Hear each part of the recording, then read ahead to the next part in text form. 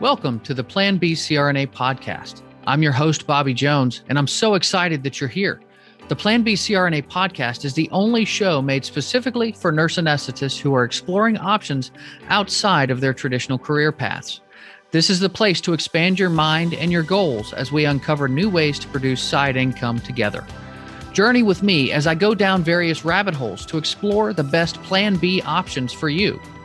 This episode is brought to you by OnCall Capital.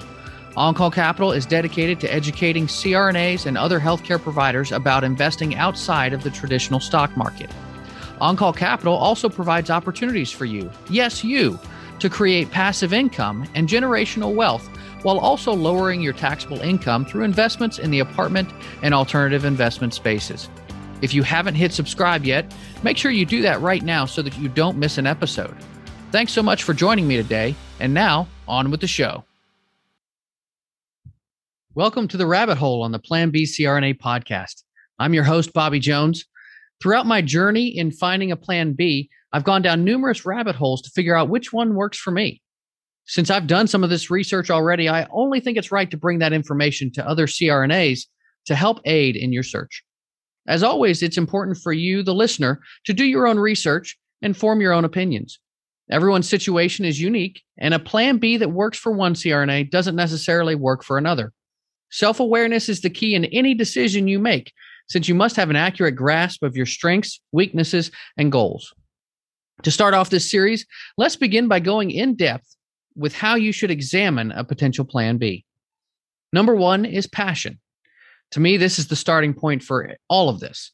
There are a ton of paths out there that anyone looking to break into something new can take.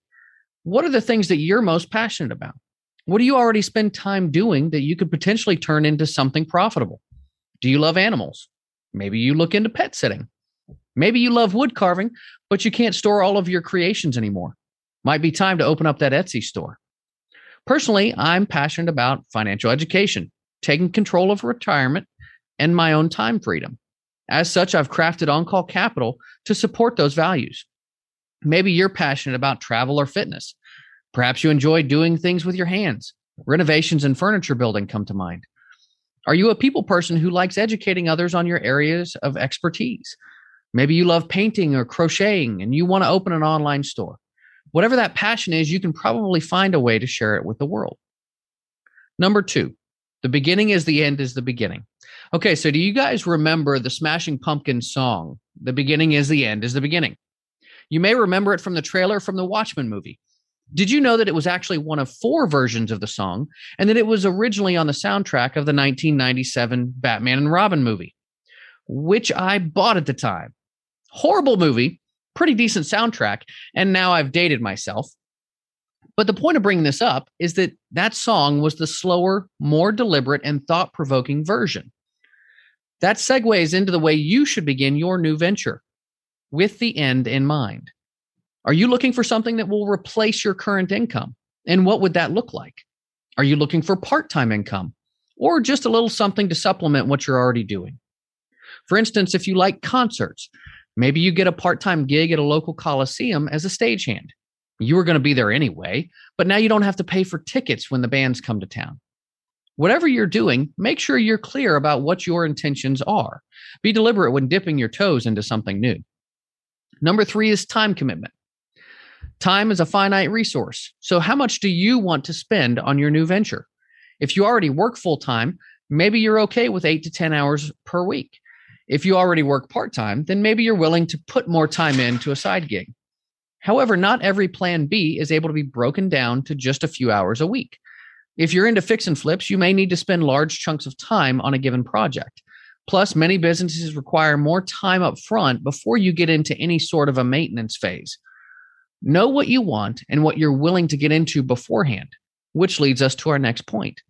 Number 4, time and energy management.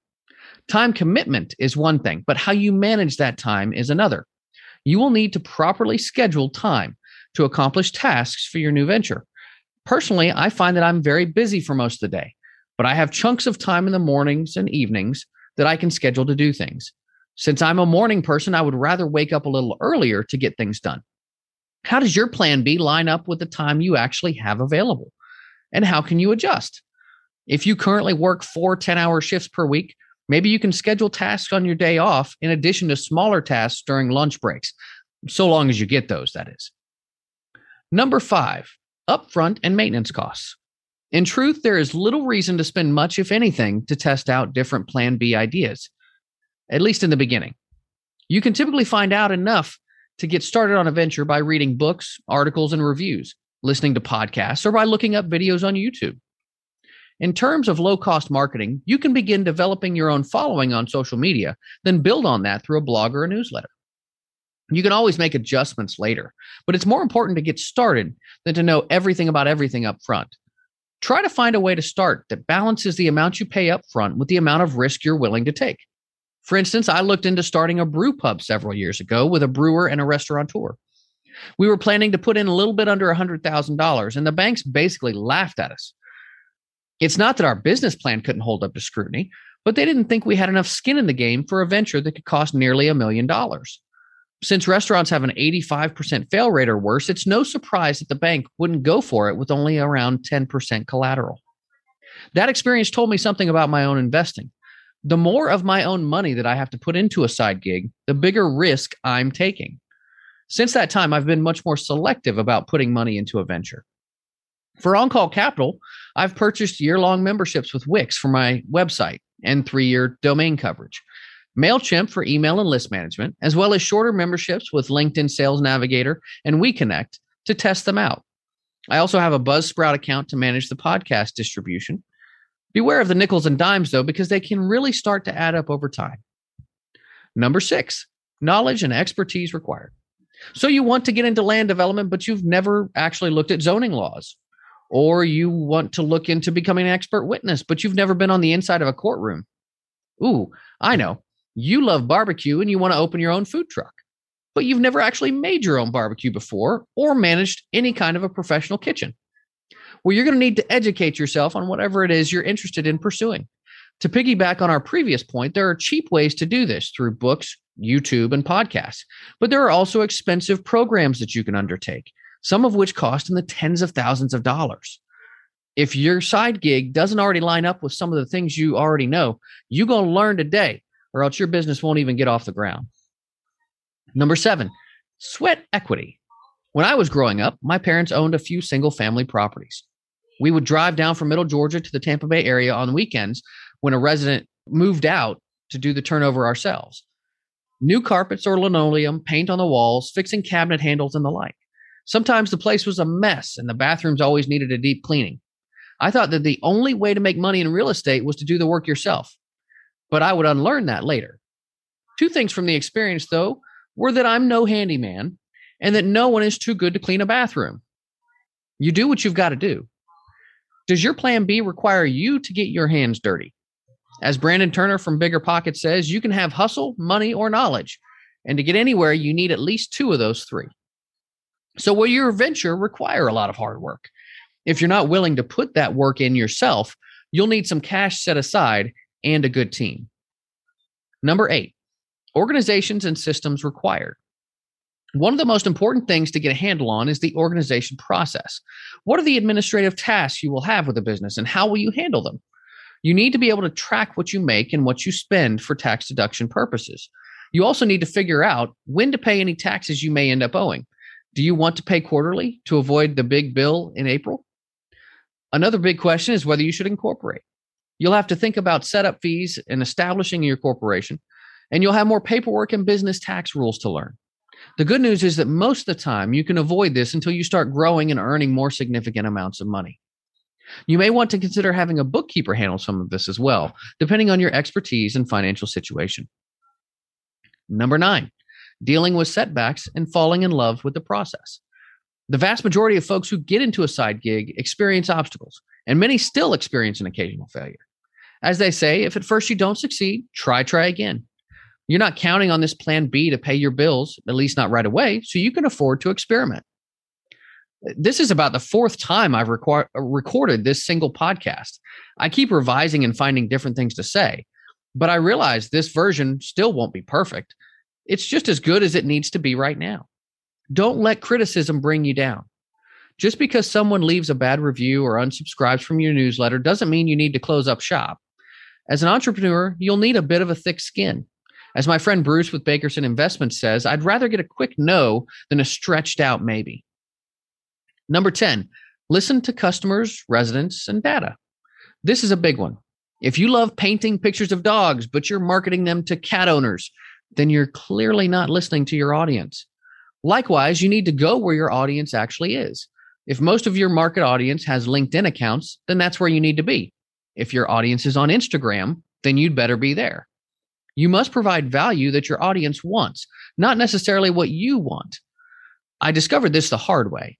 I developed an email list of around 1,000 people, and I sent them all an educational series on apartment investing. I thought folks would be grateful and that they would line up to call me and find out more about investing in apartments with me. The problem is, I hadn't actually found out what they wanted to really know about the subject. I noticed that the emails began to be largely ignored around the halfway point, which tells me that I provided an overload of information. As a result, I've cut the educational series in half, and I'm putting the other half up as emails and article posts on LinkedIn and as videos on my YouTube site. Conversely, this podcast is all about you guys and gals. I remember hearing about Plan Bs when I was in school a decade ago. One particular instructor spoke just as much about her side gig as she did about the particular subject, much to our chagrin as students. But I'm surprised that there hasn't been more of a concerted effort to bring all of these ideas together in one place for the community. My hope is that this podcast will help CRNAs sift through all of the different ideas and settle on the ones that make sense to them.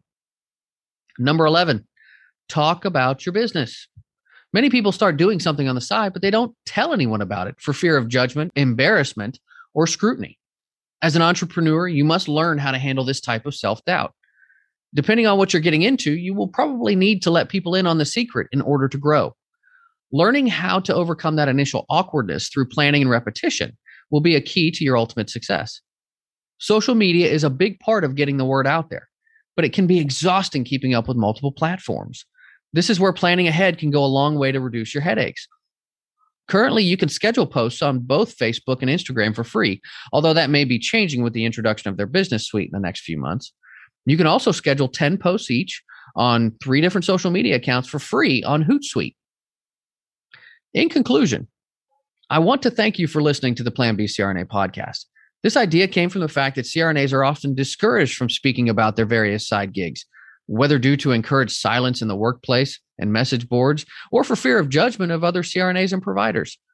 This podcast is an effort to change that, as well as the perception of Plan Bs within the community. All of us have different goals, and there are so many ways to get where we're going in life. I look forward to sharing these stories of perseverance and success with all of you. Be sure to check out our show notes for a couple of relevant articles on this subject. There are many articles and books on this subject, and I've included links to some of them there. If you're interested in learning from these stories, you can start by subscribing to the show so that you don't miss an episode. Next, rate and review us on your podcast app.